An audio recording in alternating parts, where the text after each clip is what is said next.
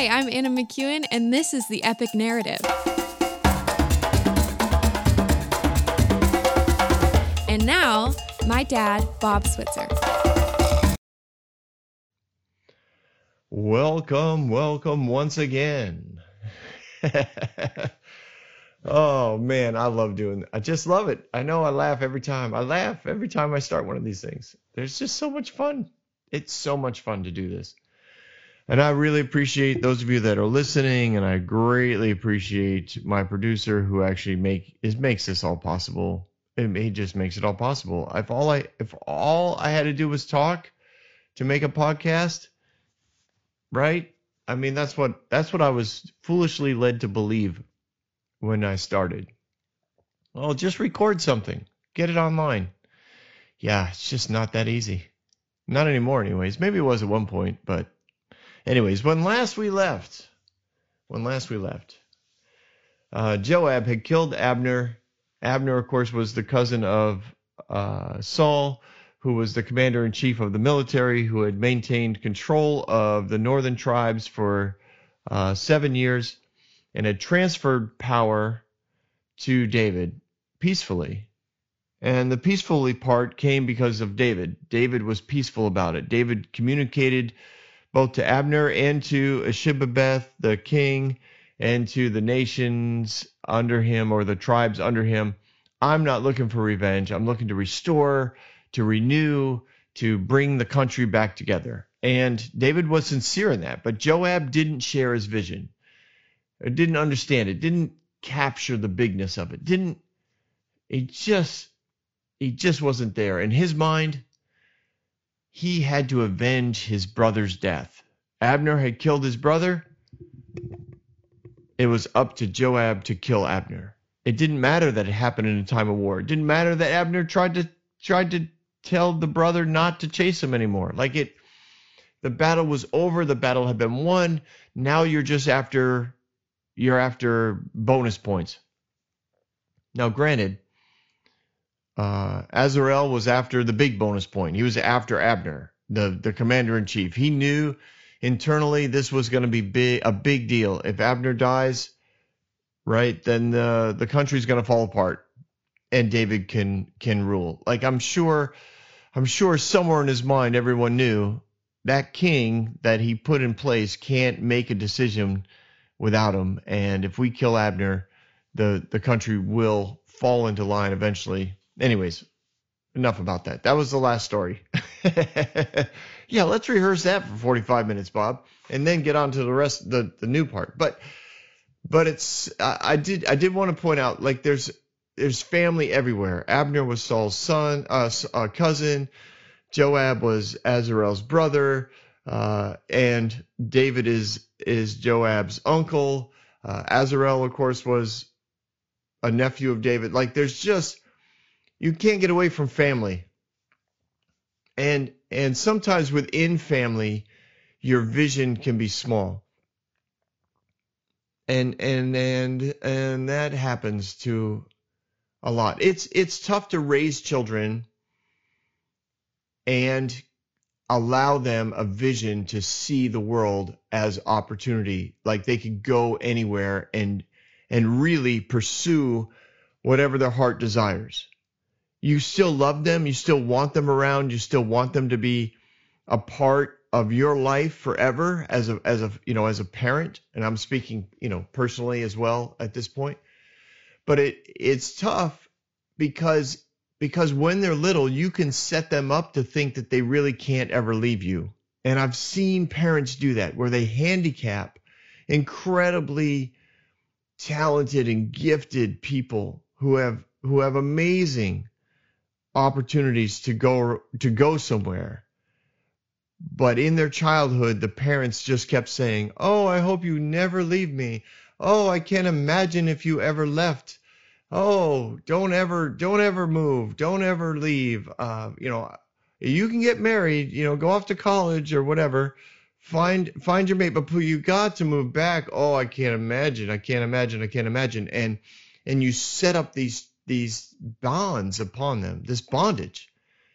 And often they may leave, and then they just feel this constant pull back. And often, again, many times it's said in very sweet ways, but it's really manipulation and it's bondage. And you're basically saying, we'll take care of you if you come home. That's another way the parents will do it. If you stay around, I can get you a job. If you stay around, we can help you buy a house. If you stay around, we'll get you a car. If you move away, though, I don't know. If you stay around, well, we'll watch your children while you work. If you, for free. If you stay around, and you just, it's where blessings become bondage, because you can bless your kids without putting them in bondage. And at some level, Joab was in bondage to his vision that family was the greatest thing to defend, not the nation, not others, not the passion of God to reunite and bring the nation together and create a nation that would draw other nations to him. Joab was like, nope, family first.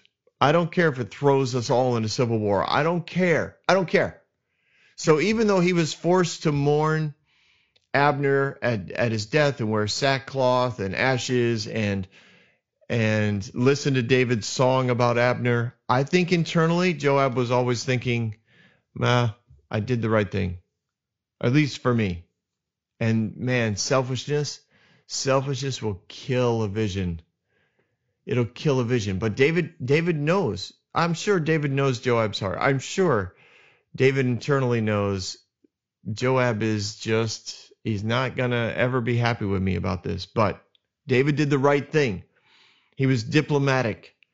He continued to project this idea that he was going to go after peace, a peaceable transfer of power. So when word gets back to Ashibabeth, the son of Saul, the king of Israel, that Abner had died and had been killed, it says he lost courage and all of Israel becomes afraid. Alarmed, sorry. All of Israel becomes alarmed. That's really key. So Ish hears about Abner's death and he literally loses all confidence that he's going to survive. He just immediately spirals into that downward, like I'm a victim. Nothing good happens for me. He had some hope that at least he'd stay alive. Abner was going to transfer power. Remember, he challenged Abner, which is what put this whole thing into motion. And then when he saw Abner's response, he just totally shut down and became submissive to the point where he ordered David's first wife to be taken from her current husband and given back to David, just like Abner had requested, because he didn't want to cross Abner anymore. He wanted to do whatever he could to survive. He wanted to be alive at the end of this story. And now Abner's dead and David's in charge because the power's been transferred. That's what the wife represented. And what's going to happen to me? And he just doesn't know. He doesn't know. He can't make a decision. It's just, oh my God, oh my God, oh my God. Like you could just picture him saying that. Like, oh my gosh, oh my gosh, oh my God, oh my God, oh my God. This is so bad. This is so bad. This is so bad. And he's probably talking to his servants or his attendants, and he's just like in this tearful, on the edge. I've got so many problems. I'm the king. Everybody, needs to listen to me, but no one will do what I say. And my guards hate me. They all followed Abner, and I don't know what to do. I don't know what to do. Now the tribes of Israel, the 10 tribes of Israel, they of course hear this, and they're probably expecting annihilation at this point.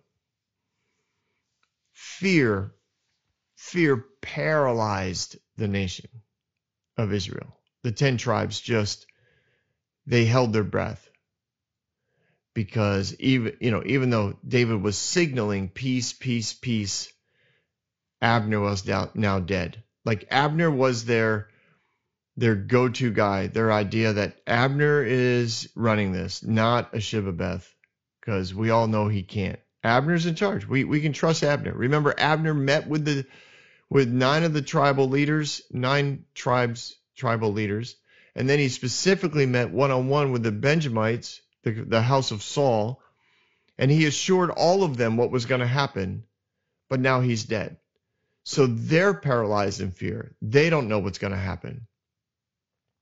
And when you're paralyzed in fear, it also means there's no commerce going on. Trade is kind of shut down. I mean, I have no idea where we are in our timeline when this will actually be released. Sorry, it's going to be produced way ahead of this. But one of the things that happened under the coronavirus was fear. Fear was perpetuated, and many politicians that I observed were making decisions based on fear. And what do you do when you're afraid? You shut down commerce. And that was what happened, right?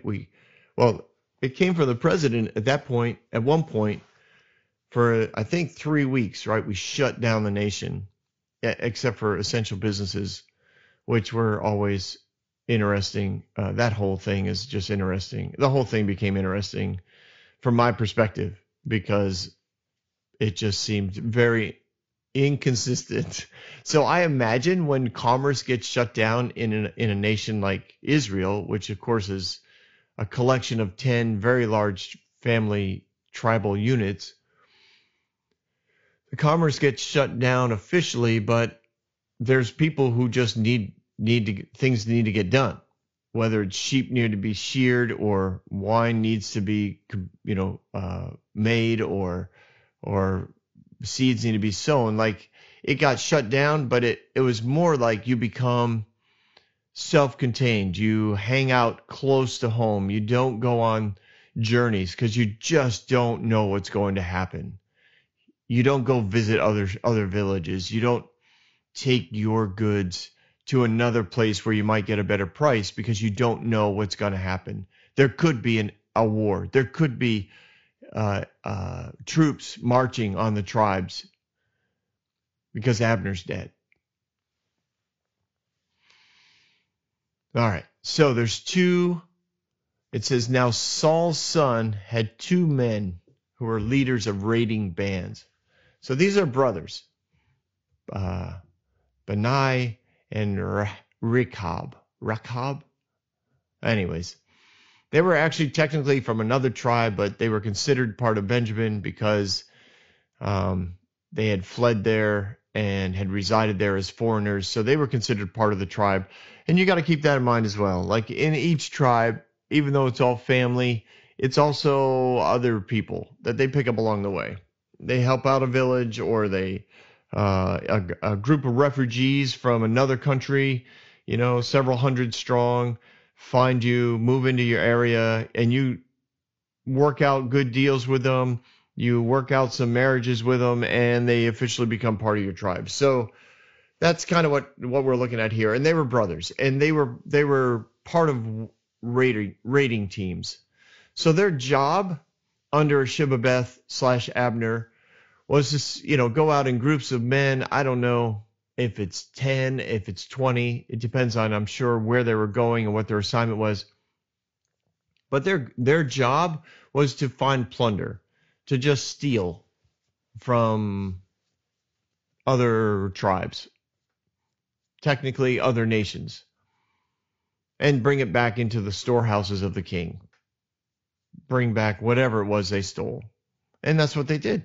They did this for a living. So their mentality is, their job fit the whole concept of the type of leadership that Ashibabeth ran or lived under, the type Abner lived under, the type Saul had created, which was go out, get what you want, take it, and then look for reward. The more you bring back to the king, the more he rewards you. the more access you have to the king, the more power you have, the more authority you have.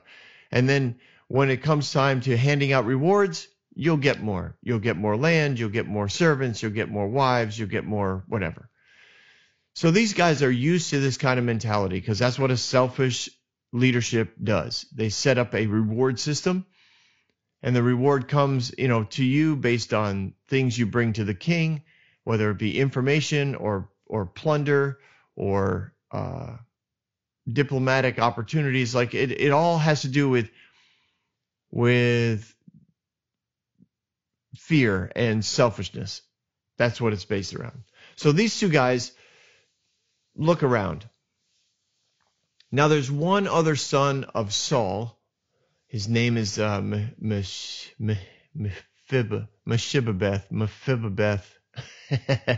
Oh, I can't wait to see him more.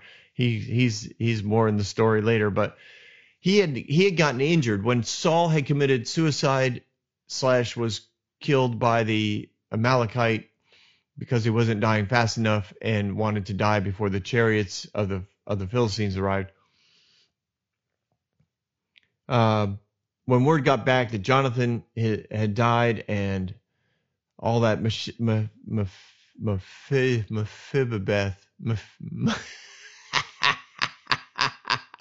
You shouldn't do this live, Bob. You should have this produced. You should study these words before you start talking. I know I should. I know. But it's kind of fun to mess it up as well, because then maybe people who are like me can relate. Mephibosheth, his father was Jonathan. Anyways, they find out back at the palace that everybody's dead. So the nursemaid, the one who's in charge of him, starts rushing, picks him up and starts running with him. Get him out of the palace, right? We don't know. The Philistines are coming. We know they're going to come to the capital city. We know they're going to want the palace. We got to get him out. She starts running. She falls and evidently breaks his leg, and he's basically handicapped from that point on. He can't walk, or he can't walk well. I'm sure he either drags a leg or has a bad limp. I'm not sure what it is. There's lots of options when it comes to the legend behind it, the oral traditions behind it. Something was wrong with him, and because of that, he was never considered in line for the throne. He was Jonathan's son, but he was never really considered in line for the throne. So they didn't think of him when it came to, okay, who's next in line. These brothers are putting together a plan. They were like, all right, if we kill Ishbosheth and we show David that we are loyal to him, like that'll prove our loyalty beyond a shadow of a doubt. We will be up for incredible rewards. And I'm sure they talked themselves into this. Oh, you're right, brother. He's like, yeah, that's why I'm the oldest, because I have the good ideas. Like, I don't know. I kind of picture this always, like when I read this, I've read this as a movie, right? These guys get back, they're from a raiding party or whatever, and they realize that, Abner's transferred power. Like, that's unsettling. Now Abner's dead. The nation is kind of shut down in fear, waiting to see what David's going to do. Is he going to mount up war? Is he just going to take the nation by force? Like, what's going on? What's Ishbosheth going to do? Of course, we're all guessing he's just going to stay, in the basement under a blanket, hoping that somebody comes and tells him what to do. And these guys are like, all right, what can we do? What can we do? You know what'll work? We could put an end to this war. Oh yeah? How could we do that? Well, if we kill Ishbosheth and bring his head to David, then there's really no need for David to attack us. And we will be the ones who kill the one son of the man who tried to kill David. So we will become heroes to David. We'll probably get rewarded. Oh, brother, that's a great idea. Oh, I see where you're going with this. Yeah. David will, of course, reward us. And will probably get prominent positions in his army. Oh, man, can you imagine? Oh, that'll work out great for us. We'd have land. Our families would be safe. We'd have position. Oh, this will work out great.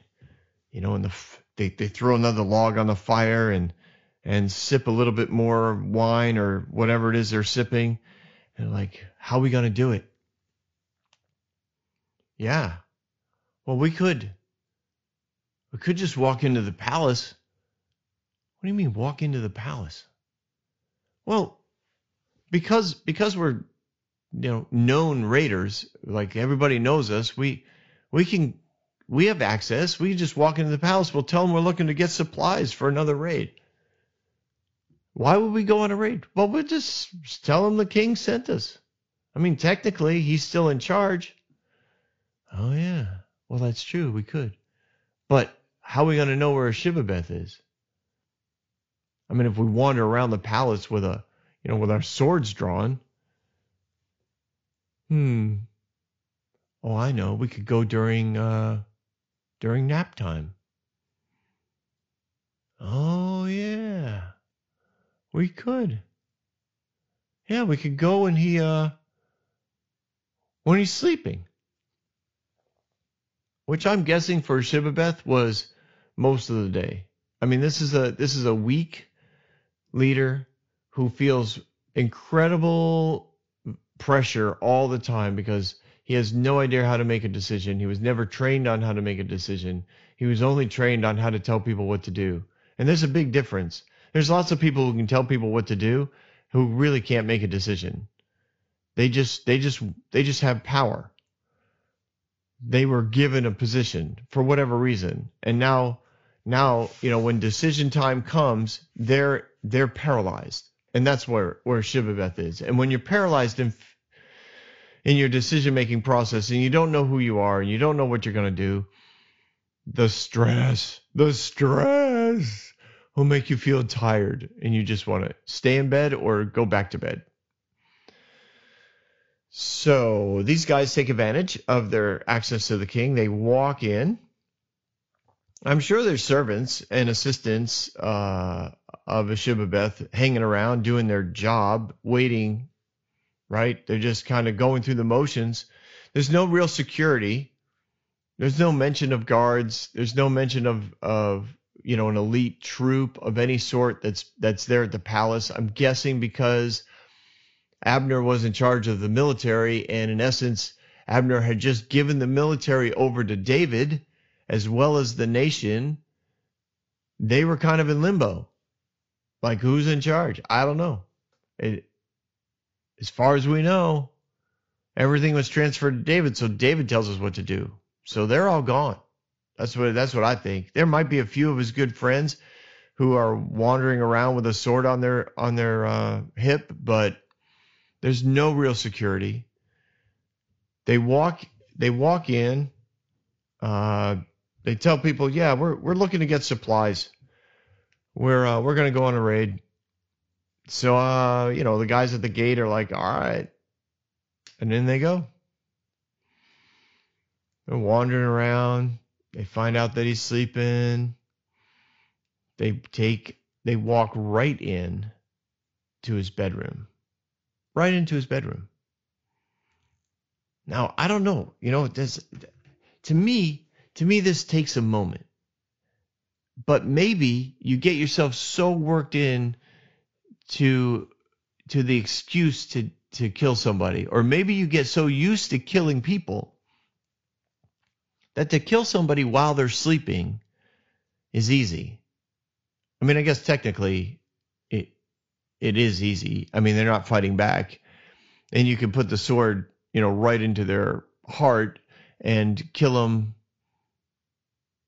before they even know that you're there. So I guess at that part it's easy, but to actually do it, and again, for me, it's just probably because I value life so much that it just seems really like, for me, that is a long mental journey to get to kill somebody. But we know that people are there. We know that there are murderers out there, and there are trained killers out there that have no problem killing people. So these are two guys who have no problem killing somebody. So they get into the bedroom. He's snoring. He's lying there in bed, and they stab him. I got to think that his eyes open, right? Just as the knife is passing through his heart, and it stops. I think he opens his eyes. I don't think he sees them. Maybe he does. Maybe they were standing right over him. Maybe they wanted him to know. Maybe he had offended them, which wasn't a stretch to think that he had offended people, that maybe they didn't get their just reward or what they thought they deserved from him over the last few times that they brought back plunder from their raiding parties. I don't know. But boom, they arrived, it says, in the heat of the day. So this is the afternoon nap. This is when most people in leadership would go lay down because it's so hot, and you don't want to be working while you're sweating, right? This is when even the day laborers would often be given a tent or a lean-to of some sort to go huddle in the shade. Even though it's still hot, at least you're in the shade. You're not in the direct sunlight. And you'd wait a few hours till the sun kind of waned a little bit, and then you'd work until sunset. So there, he's taking his afternoon nap, and he never wakes up. And they cut off his head so that they can prove that he's dead and that they killed him. They cut off his head in the bed, and they walk out.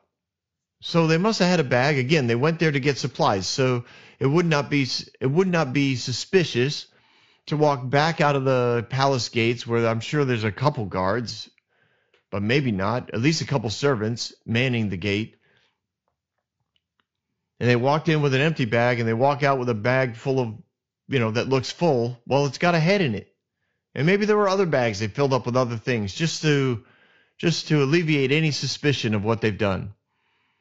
And they start walking. And it says that they give us the way they traveled, but they traveled all night so that they could not be caught. But here's the thing. There's no mention of any alarm. There's no mention that anybody cared. You get the sense from reading the narrative here that they cut off his head and they walked out. And as far as the servants were concerned, Ishbosheth stayed in bed. He went down for a nap, and he stayed in bed all night. I mean, he was already kind of depressed, not alarmed. He had lost courage. Like he was despondent. He was stressed out. I'm so stressed. He took his nap and never got out. Nobody. I don't think they found him till morning. It doesn't mention that, but that's the sense I get from reading this.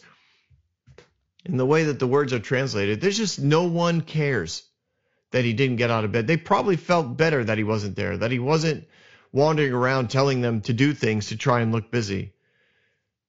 He just died. And they walked all night just in case they were being chased. And they get to Hebron.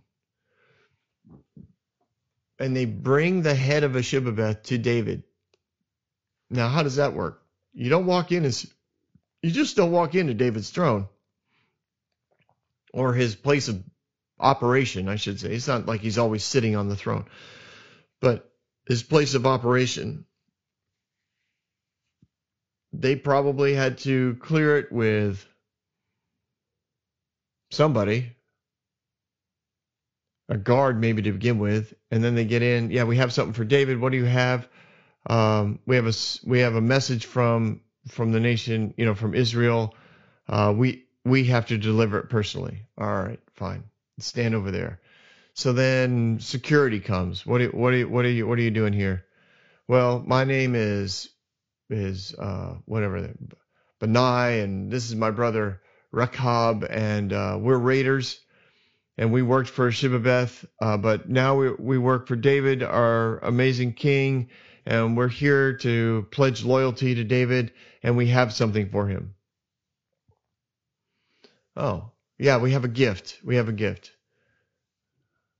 And I cannot imagine that they got all the way in there with the head of a Shibboleth without somebody else knowing. And I'm guessing that somebody was probably somewhere along the line, upper management of the military. And I have a feeling they told Joab so that Joab was in the room when this occurred, just because information like this travels fast.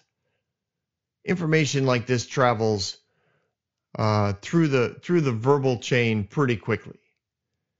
But they get to David, and they bring the head of the king with them.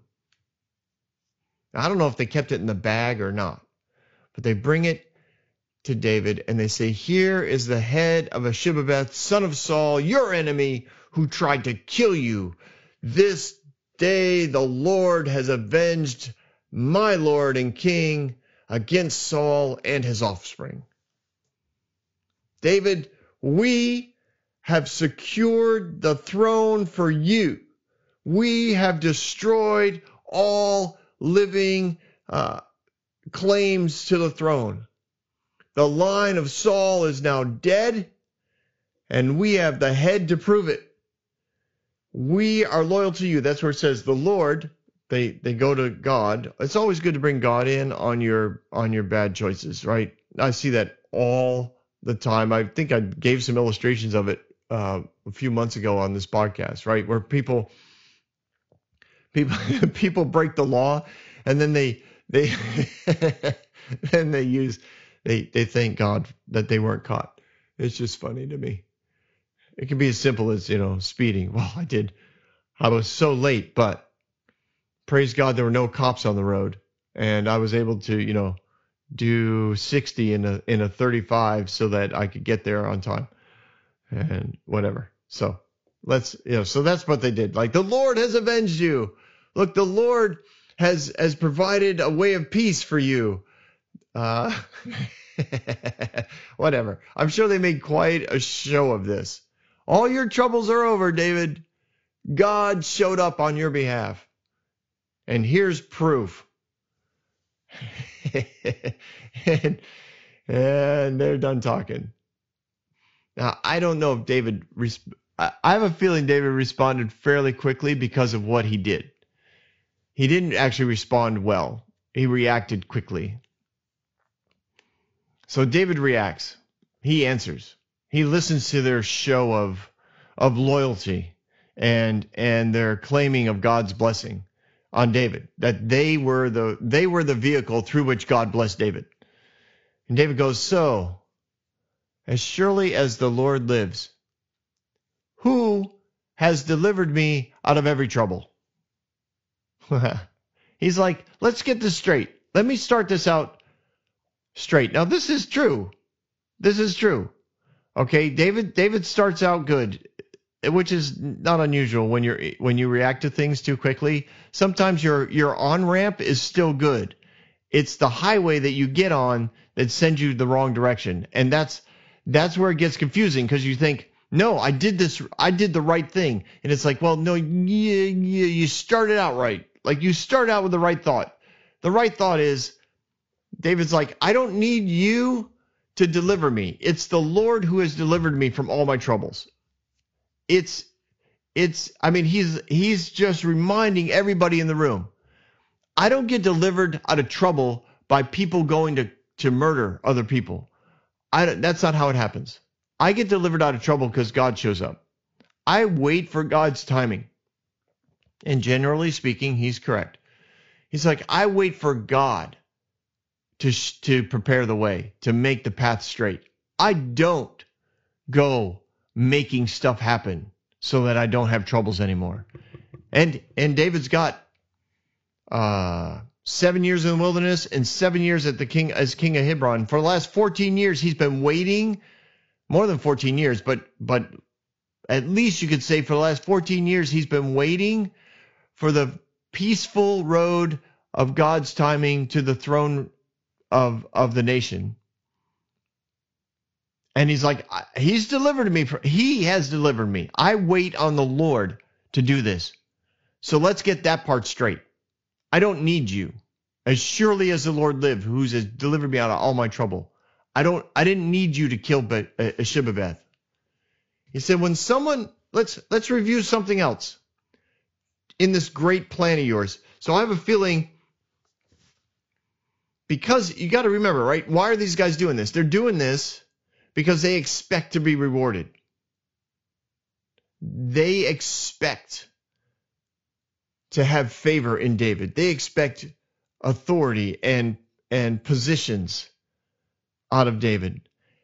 And when you expect to be rewarded, and again, but within the framework of the language in this, it basically, they told David the whole story. And I have no doubt that they started back at the campfire where they first thought of it. And the guy who brought it up, let's just pretend it's the older brother, is like, so it was my idea, because he wants a little bit more favor and a little bit more credibility with David than his younger brother. But it was together. So they go through the whole story. They framed the whole thing as a celebration of God delivering David out of the clan of Saul, to take out all the living possible living people who could ascend to the throne. What do I want to say? Living relatives who could ascend to the throne. I guess that's what I want to say. Heirs. No, that's the word I want to say. Thank you so much. That's the producer in my the engineer in my head telling me, hey, Bob, you want the word heir. We've killed all the possible living heirs to the throne. You are now able to sit on the throne in peace because the Lord has given us an opportunity to do this amazing thing. We got to murder Ishibabeth while he slept. Oh, David, you can't even imagine. Like, we walked into the room. Nobody even cared. The guards, are all gone. There's a few people hanging around the palace. I mean, everybody's in fear of you, David. Everyone wants to submit to you, David. David, you are an amazing king. Everybody loves you. This is going to be awesome. David listens to the whole thing and he responds. All right. So, first of all, I don't need you to deliver me out of troubles. I've always trusted God to do that. The Lord has, and he's always come through. He's always come through. So let's not pretend that you guys did this. And they're like, oh, no, David, of course not. No. We all glory goes to God. All glory goes to God. Okay, fine. Let's cover this too. Do you remember the story of when someone came to me and told me that Saul was dead? Do you remember that? Do you remember they came to me, they brought me his crown, they brought me his wristbands that indicated that he was the king. And they even claimed to have struck the final blow that put him down. Do you remember this? Now, I'm sure these two brothers remembered this. I'm sure they're sitting there going, yes. We all, yes, we know that story. Yeah. Well, I'm sure you do, because, you were working for Saul at the time. So let's review. What did I do? I seized him and put him to death right there in my city. I put him to death in Ziklag. Now, that's the reward I gave him for his news. Now, side note, I do think it's significant that David takes full credit for giving that reward. That he doesn't say, God told me to kill him because of what he did. This is where, again, one of those little subtle things, but I think it's important, because if you're going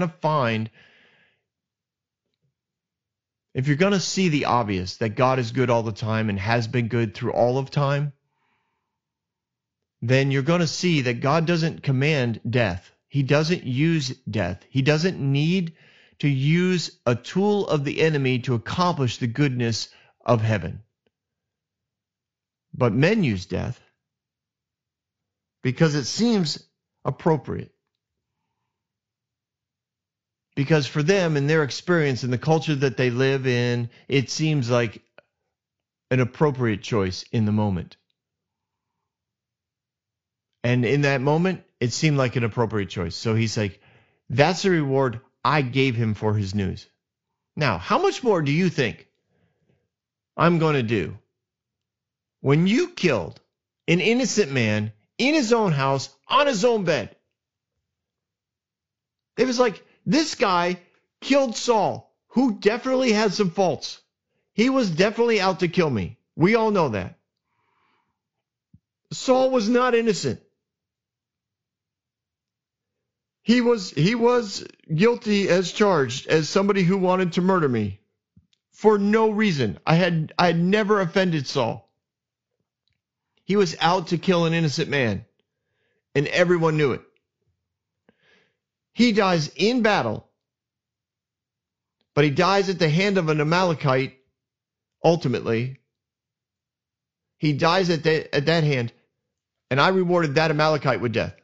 You walk in to a man's bedroom and you kill him while he's sleeping. Like you're not even in a duel. You're not even, you're not even playing fair.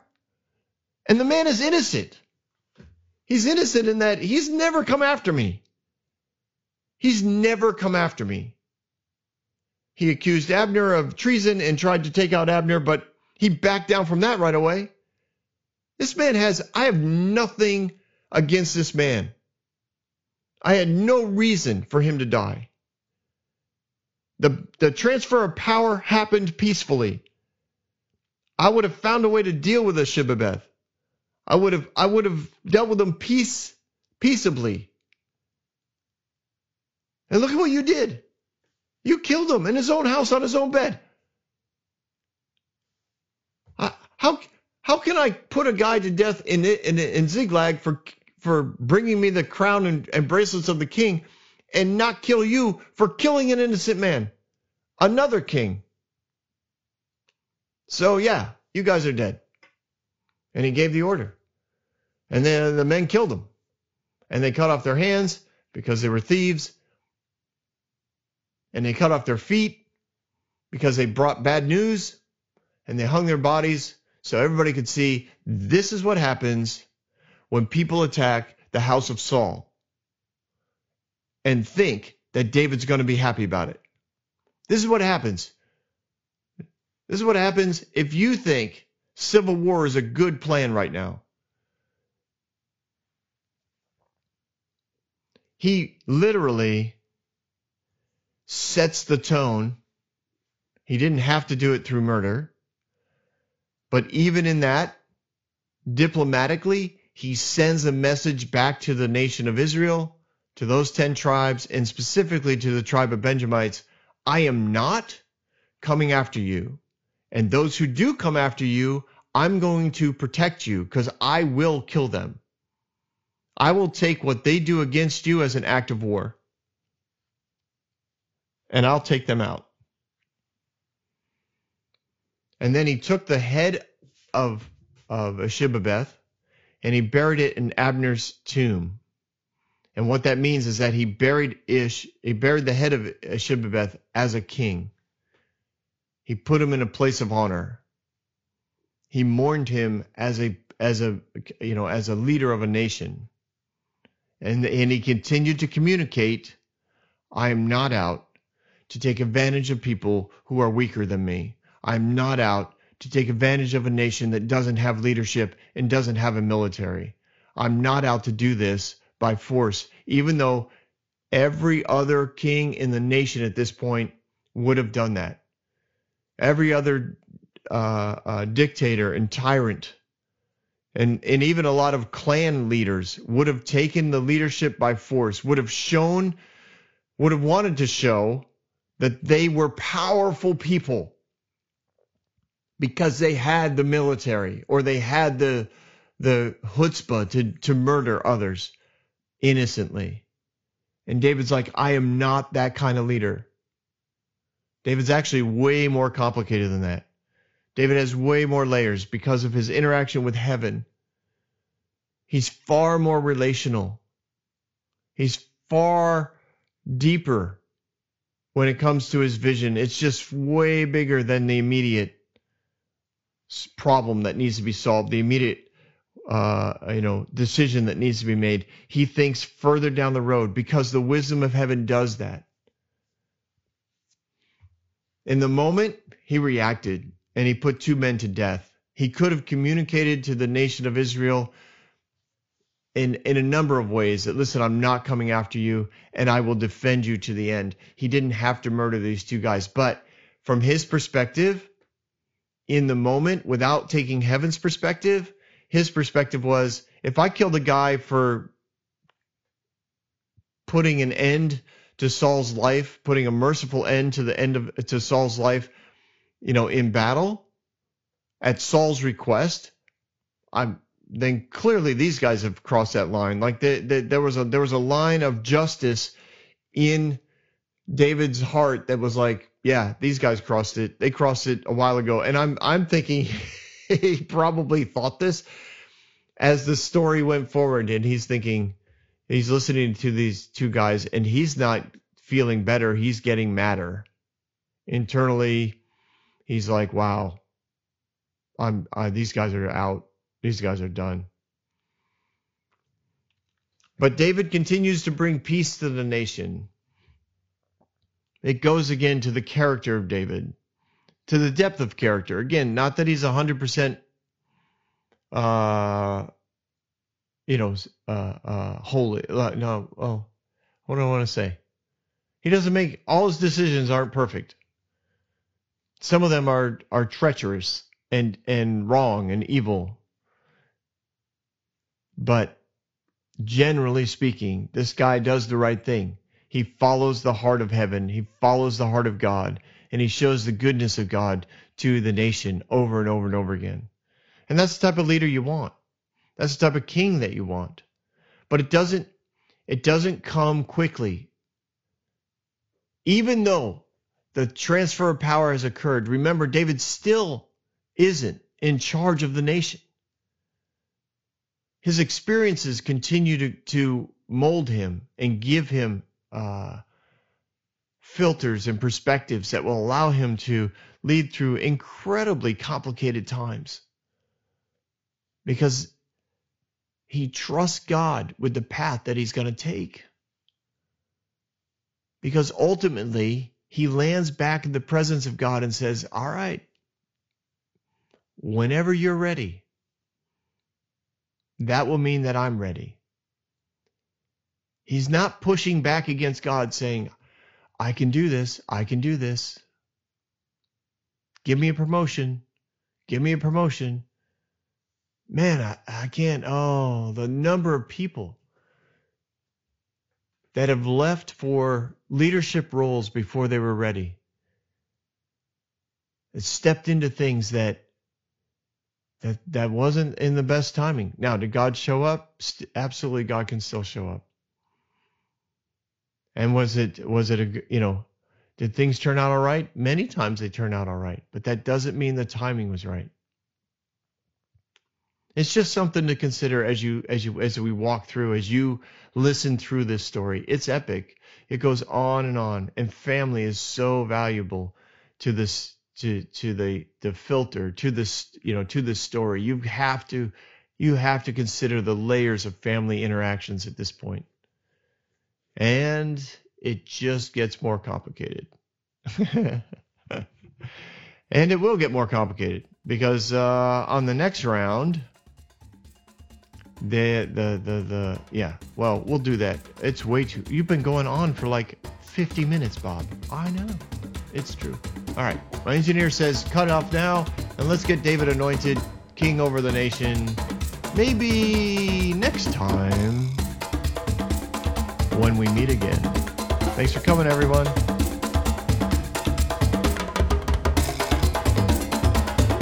Hey everyone, thanks for listening. If you like what you heard, you can subscribe to this podcast on any platform you use. You can also reach out to Bob for questions or booking at thebobswitzer.com or email him at thebobswitzer@gmail.com. See you next week, guys.